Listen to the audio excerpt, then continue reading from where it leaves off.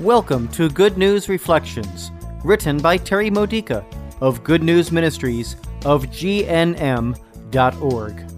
Building your faith for everyday life, using the scriptures of the Catholic Mass. The Good News Reflection for the feast day of Saints Philip and James Apostles. Today's theme is Doing Greater Works Than Jesus.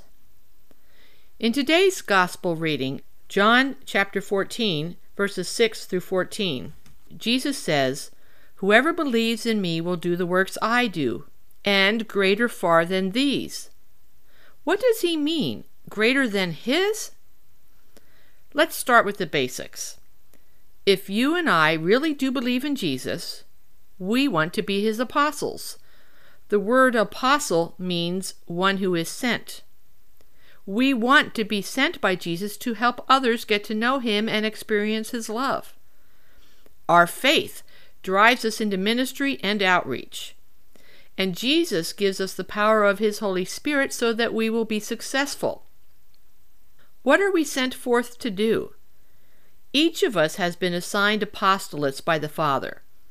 Just as the Father accomplished his works through Jesus, so too does the Father desire to accomplish his works through me and also through you.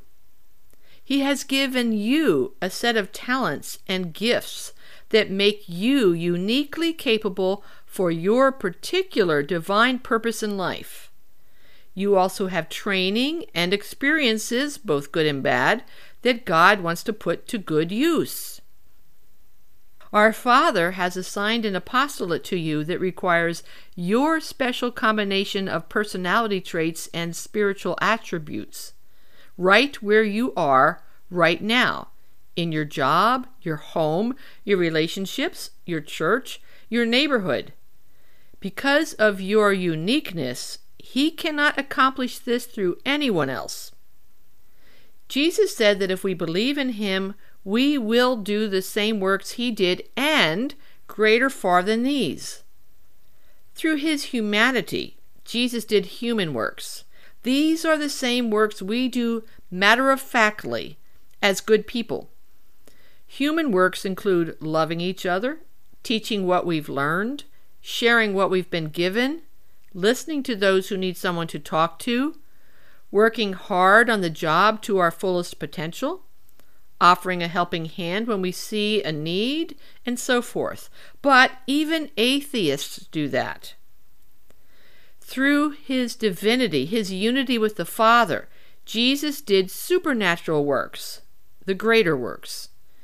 Through Jesus, you and I are united to the Father, and the Father extends himself to the world through us. Through us, the Father continues working miracles, the humanly impossible works. Only someone who believes in Jesus and relies on his Holy Spirit can do this. In doing our human works well, we give Jesus to the world, but sometimes our human works require supernatural aid, such as when loving someone becomes very difficult during a long trial as they continually sin against us. What does the Father want to accomplish through you? Listen for his will to become known to you. How does the Father want to improve the world through you?